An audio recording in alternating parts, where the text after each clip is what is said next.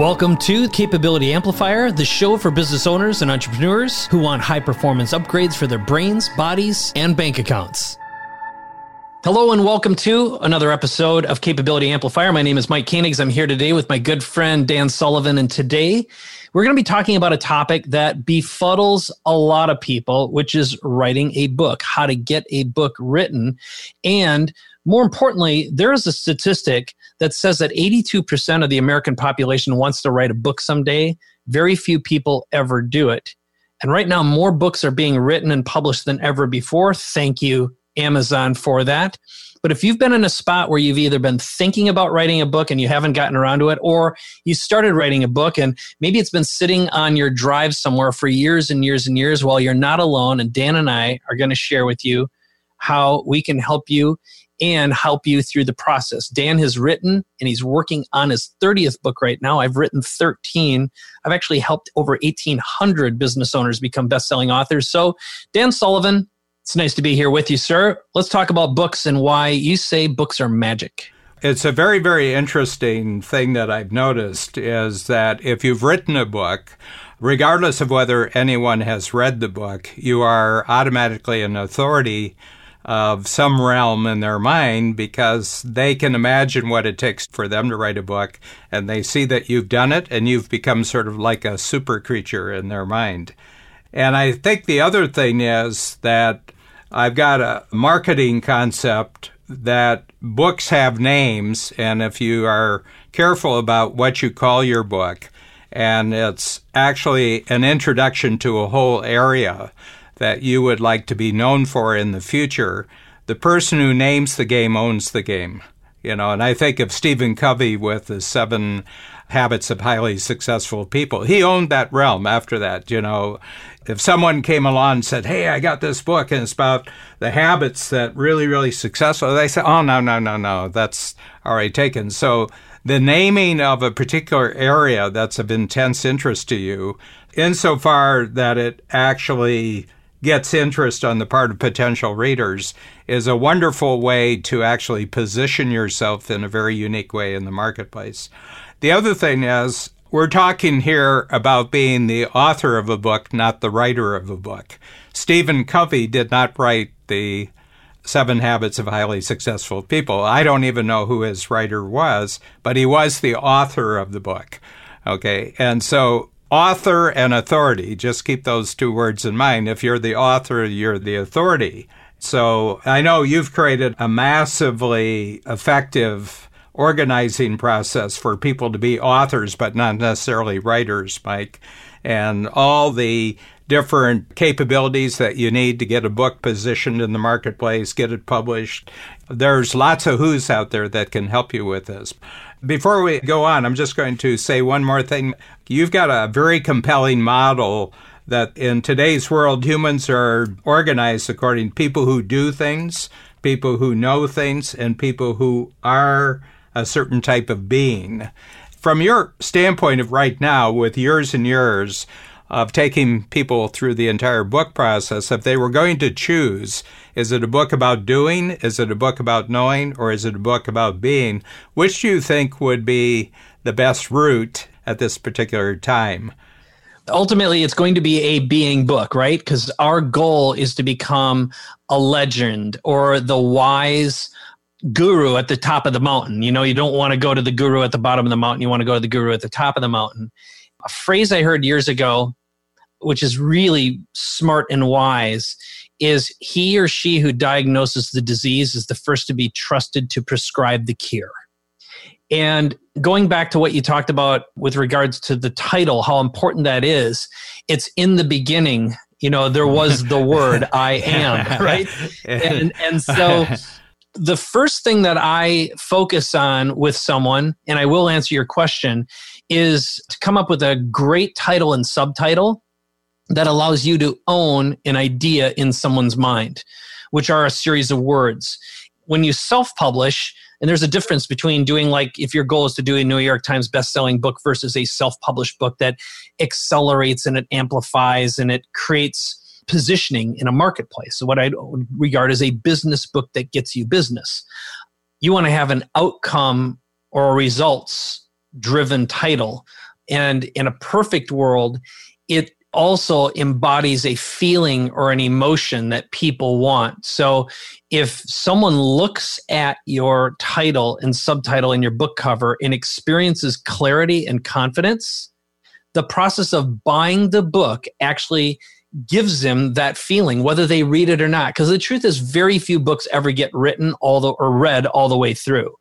The statistics on that are pretty amazing. And I think it was you once who told me what the statistics are. You'll want to share those in a bit. Yeah. But the bottom line is a feeling and emotion is a feeling of being, and doing has very little value today. You know, everything is free on YouTube, and most kids, you know, YouTube is not just a search engine. It's Google to most people. If you want to learn something, you go to YouTube. So why would someone buy a book or read a book if they can just watch a short video on YouTube? Your book needs to mean something to someone. And that's part of the psychology. So I'll get more into what I've found inspires and motivates someone to actually get it done as we move on here. But why don't you share those statistics about what percentage of books actually get read? Yeah, well, this is the online book. So it's easier to research online books because it's clicks. You know, like if you have a Kindle and you buy a book, Kindle automatically knows how far you got in that book. Their algorithm actually will say that. You know, if you got 20% through the book, Amazon knows that. But Borders and Barnes & Noble, they faced the music and they said, well, we have to have online books. It can't be just physical books. But they did about 5 years of readership studies before Borders went down, and then Barnes & Noble got quite a bit smaller. They found that with nonfiction books, so the big division is between fiction and nonfiction, nonfiction books, and that's usually about something doing or knowing, that the average online book that was purchased was read 2% of the book. But that did not prevent people from saying, oh, yeah, I read that book and I kind of really know what it's all about. And they could say, well, I read the book, you know. So the whole point is that very few nonfiction books are actually read all the way through. And I'll tell you a little strategy I did to offset that, because I have a very high readership on my books. But, you know, it's just observing how the marketplace actually operates. But fiction books, of course, because they're stories, have a much higher readership. Like the Jack Reacher books by Lee Child, they'd be almost 100% readership. And they would be pre-bought, like you pre-order, you know, the next Jack Reacher. It usually comes up in late summer, early fall. I've got it read in 24 hours, and I've read it completely. Then I have to wait another 365 days until his next one. So the moment it's released, he's got 1.5 million to 2 million readers who just devour it. And that shows you the difference between fiction and nonfiction. But here's the thing about this. Don't think about whether people are actually going to read it or not. Think about the fact that you've written it and people have purchased your book. That's really the reality. If you want to know what the reality in the world, you want to enter into the realm of book magic, there's two things. You have to have written it, and other people have to have read it. Doesn't matter how much they've read about it. You are a magical creature in their eyes the moment that you write a book. That's so true. I have a story I'll tell to accent this, and then we can get into a little bit of the how and the doing part, because I think that's what people are interested in, is like some of it's our mindset, what has enabled us to rapidly create. But just to add to what you say or plus it, as I've had situations where people are all concerned about what's inside the book. And the first thing that I do to inspire someone is, you know, I help them. I've got a little process for creating a great title and subtitle. And then I tell everyone the first thing you should do is you got to have someone create a book cover. So we had a course that we sold for many years called Publish and Profit, which we would actually make a book cover for you. The reason for that is we'd make a 3D version. We'd do a regular one. I'd say, now print this out, wrap it around a real book, and put it on your desk in front of you. Because to your mind, it'll mean you're done.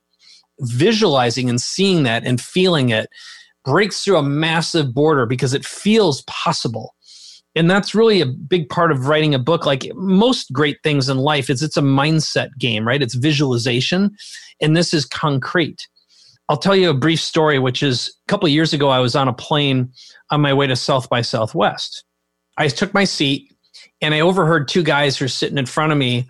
And one of them said, "Hey, do you see who's in front of us?" And the guy turns to the other one. He says, Yeah, it's Richard Dreyfuss, the actor.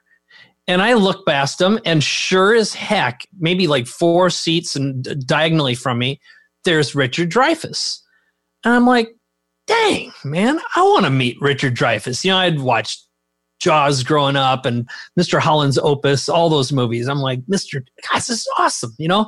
So I'm thinking, how in the hell, and I still have my little old poor farm boy story going on in my head. Why would Richard Dreyfuss even want to talk to me? How can I go out? You know, I'm thinking through this stuff. These guys are chatting. So I pulled out my phone, I did a little research, and the first thing I know is if you want to find your way into someone's heart, you find it's something that's really meaningful to them, that tugs their heart. And I looked up Richard Dreyfuss Foundation, and sure as heck, he's got a nonprofit. Well, my wife has a foundation, and what do all foundations need more than anything? They need attention and money. Right? Yes. Not necessarily in that order. That's exactly right. They need attention so they can get the money, but they need the money. Yeah. So, first of all, I'm reasonably well qualified because I've raised a lot of money for nonprofits. I know that game, but more importantly, I know how to get attention. And everyone, even if they're famous, needs effective ways to get attention. So I always travel with a couple books in my book bag. So I pulled out a Sharpie pen. I always have a Sharpie pen and a book. And I wrote a little thing on a book, which was, "Hi, Mr. Dreyfuss. My name is Mike Koenigs. I have an idea about how you can raise money and get more attention for your foundation. Here's my phone number and my email address." So what I did is when we landed, we're getting off the plane. I kind of wedged my way right behind him. And just as we kind of go around on I always call it the gangplank, whatever it is, getting off the airplane, I reached up and I said, "Mr. Dreyfuss, my name is Mike Koenigs." And I handed him my book. And I have an idea that'll help you raise money for your foundation. And he looked at me and he goes, "Boy, I need you." He goes, "Come with me. Come on, let's walk together." So we ended up walking. We sat down and he goes, "Tell me what your idea is." So I gave him some ideas and he says, "Where are you going?" And I'm like, "Well, I'm going to South by Southwest." He goes, "Me too." He goes, "Why don't you and me, I'll make sure you and me are sitting next to each other on the next leg of the flight. And we can talk all about it." So we get on the plane. Of course, he negotiates. We're sitting next to each other. And I've got photos of all this. And like 2 weeks later, he's sitting in my studio. I'm interviewing him for a podcast and having a dialogue with Richard about raising money and getting attention. Because as he said, "Let me tell you something. There's a big difference between being an actor and a movie star." He goes, "I'm an actor." But he went on and, we ended up having a great dialogue. I helped him out. I've got the photos. But the bottom line is I wouldn't have had the courage and the confidence or the guts to walk up to him without my book. It's an amazing tool, and it's made more introductions. And the other thing I'll say is when you have a book, just being able to sign it and hand it to someone starts a conversation, instant credibility, instant authority, instant influence, power, even if you've never even sold a copy. And as I like to say, if you hand someone a book and they decide to do business with you and then give you a $50,000 or $100,000 check, do you care if they read a page of the book or not? That is an important takeaway. So beyond the psychology of the tool, you want to talk a little bit about what your strategy is for making them? Yeah, well, the big thing that I've noticed, and this is just generally, that most of our valuable input in today's age comes in visually. My generation was the first television generation in the early 50s. And then, there had been movies, but movies were a special place that you went to, but television was on all the time. And then it proliferated, and then, of course, the internet has really taken over. So we're visually, and this has come at the price of writing. One is that people don't read as much on average, and secondly is they don't know how to write. And this is a huge barrier, but they can see that there are people who have mastered the writing, and they've become more special type of creatures because they have a skill that is sadly lacking for most people. So I come back to something I said earlier, and that is that you don't have to be a writer, but you do have to be an author. You have to have an idea. You have to have something of value that would attract other people's attention, as you did with Richard Dreyfuss, and you've got to have a solution that goes along with the issue that you're talking about. So what I noticed is that a lot of my entrepreneurial clients have been writing, I don't call it writing a book, they've been writing book forever. And I know people who've been writing book for 15 years. And I said, where are you with book? Because I make a little joke about it. And they said, well, I just got a couple more chapters. And I said, well, how many chapters are there so far? And they said, 24. And I said, so the real killer impact of your book is going to be in chapters 25, 26, right? In other words, up to 24, you don't have the killer impact. So it's going to be 25 or 26. And they said, yeah, but there's just some new information I wanted to do. And I said, what's the first chapter? And they give me the first chapter. And invariably, the first chapter is really good. Most books, the first chapter and the last chapter are really good. Not so much good stuff in between, but let's say the introduction and the conclusion are really, really good. One is they get off to a really great start, and then they get through the end and they say, I really haven't delivered here. So they put a conclusion. And if you cut everything out of the book except the introduction and the conclusion, they probably get pretty good readership. So I said, why don't you just take the first chapter and create a little book and get it out to some people so that you can get some feedback.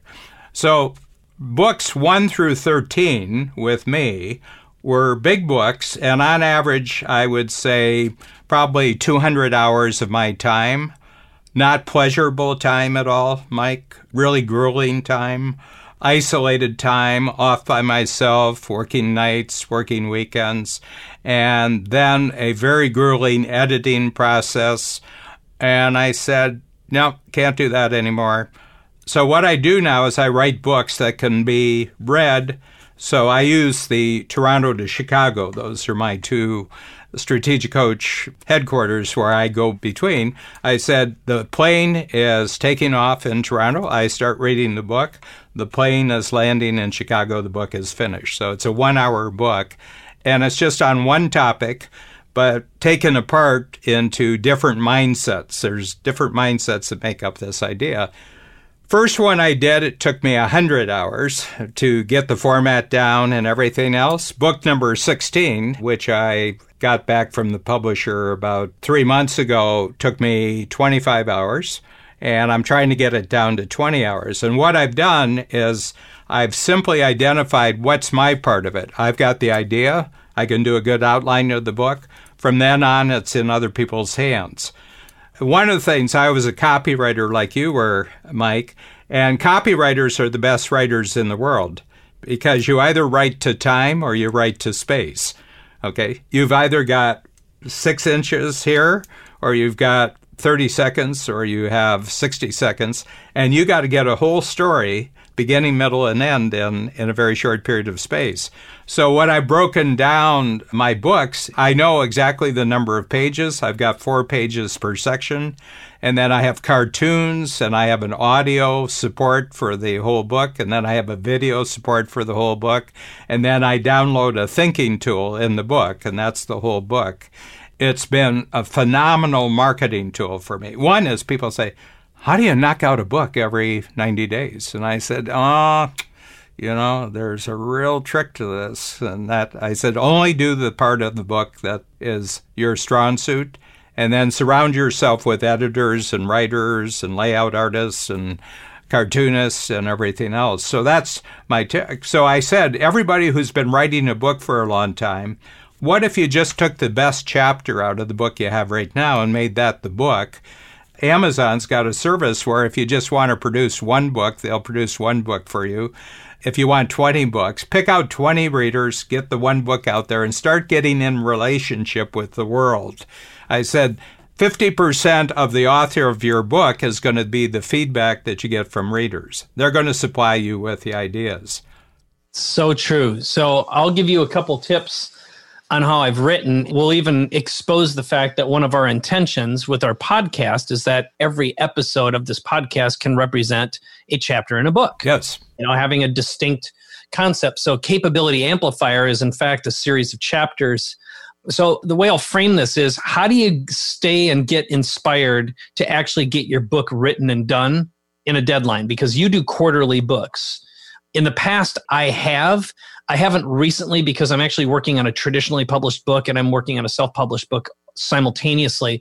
But what our process, when we did our live event, here's what it consisted of. People would show up for 3 days, and our big promise is you'll walk away a #1 best-selling author in just 3 days. People would be like, how is that even possible? And the answer is, you didn't have to write the book, because we'd come up with your title, your subtitle, a book cover, and then we'd teach you how to rapidly write your book, which I'll give you a process in a moment, and then we'd publish it, and then we generated enough sales to push that book to bestseller status. So we're definitely leveraging and we're kind of hacking the system, but we did it all legitimately, because the truth is, if you pick good categories in Amazon, you can isolate categories that allow you to achieve bestseller status with about 100 book sales, okay? The next thing is, when you pre-publish a book on Amazon, you have 90 days to upload it and finish it. Well, that's a hell of a deadline. Forces you to get the damn thing done, right? So you schedule this thing, and that means you're going to have your content ready in whatever form it is. And the good thing is, you can update your content as many times as you want, free of charge. Amazon will let you do that. You can update your content twice a day even, okay? And you can publish, and then if you're not happy with your book after it's there, and you make your deadline, you could take it down the next day, all right? So we live in this flexible environment, so you can take away the pressure. But what I did in my last book, and that one was Cancerpreneur, so I told my story of how I basically hacked the medical system to get attention from the medical profession, and I got my doctors involved in my cure. What I did is I outlined the book by chapters, and then I performed, or I spoke my book to a camera through a microphone, chapter by chapter, had it transcribed and sent to an editor in real time. I completed all the content for that book in about 20 hours also. It's interesting you bring up 20 hours. And I was really happy with it. Now, I did go through a couple edits, but from the time I had the idea until it was published, a bestseller, and sold was under a week. I'm not saying I want to do that all the time. It was grueling and hard work, but... You proved you could do it. Yeah, exactly. So I think your recommendation, which is just have one idea, one topic, one concept, don't do a memoir. This does not have to be a novel, and under 100 pages, like 80 some pages is an ideal length. It will get read most of the time. And you've got a bunch of pictures in yours, which makes it even easier. Yeah. So my feeling is that because we've moved away from the age of books, when that was the main form of communication, now it's a capability that you can acquire, and you can do it simply by you having an idea. You have to have an idea. You can't have someone else's idea. You have to have an idea. But this is where your own transformative experience really comes into play. Tell a story that you wanted to get here. You were confronted with obstacles. These were the main obstacles that you actually transformed. Everybody loves a transformative story that they can learn about transformation. The only stories I like hearing about are transformative stories. The only solutions that I like reading about are transformative solutions. I don't like any movies where the characters don't transform. They're one way and then they become another way. So my feeling is, do not have a book that's a description or step 1, step 2, step 3, step 4, step 5. It bores people to death. They can, as you say, download a YouTube video that does it much better than you'll ever do it.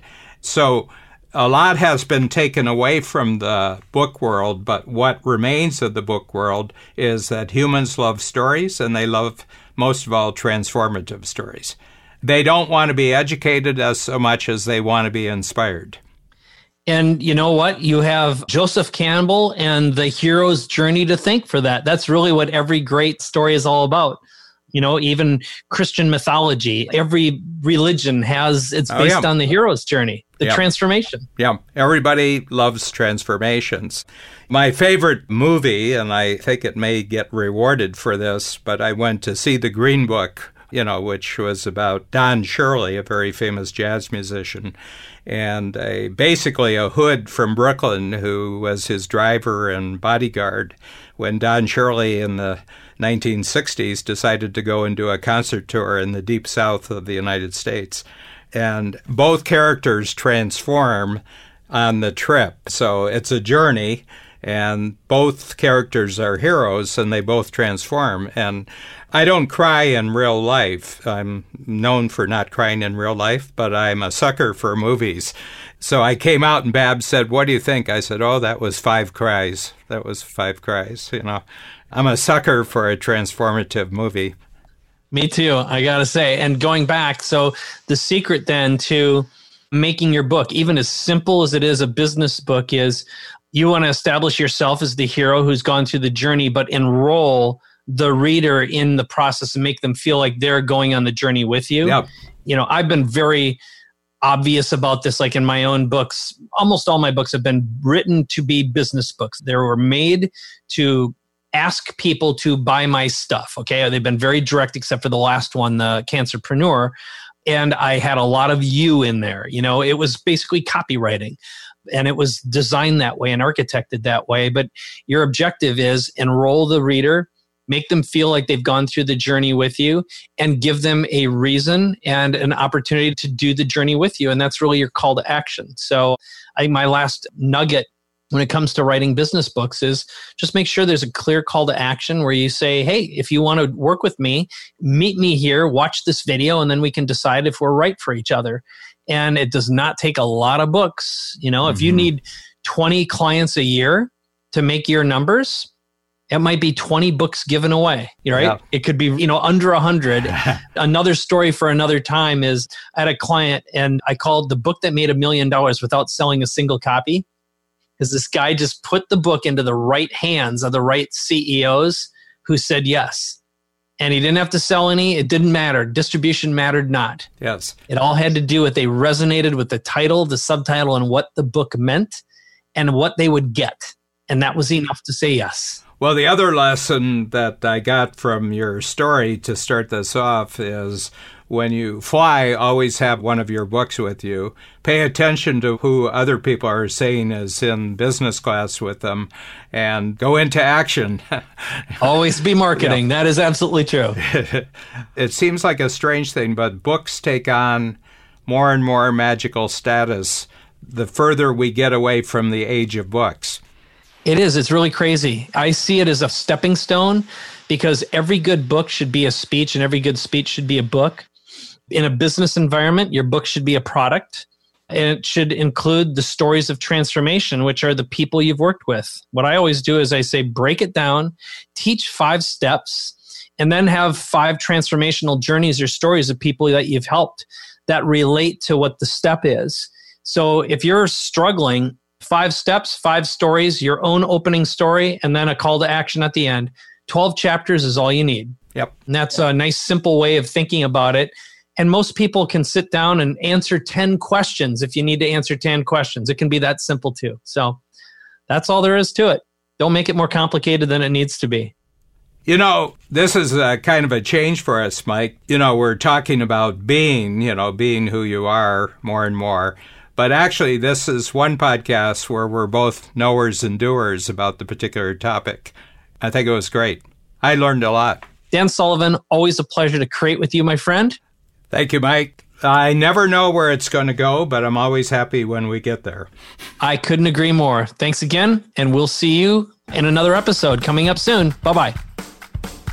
Will you head over to iTunes right now to rate the Capability Amplifier show? Every rating and review helps spread the message and create more empowered entrepreneurs like you. And if you've already done that, please share this episode with a friend who you know can benefit from Capability Amplifier. And if you have any questions or suggestions, head over to capabilityamplifier.com. There you can leave us an audio message, and Dan and I listen to every single one of them. Thanks again for listening, and we'll see you soon.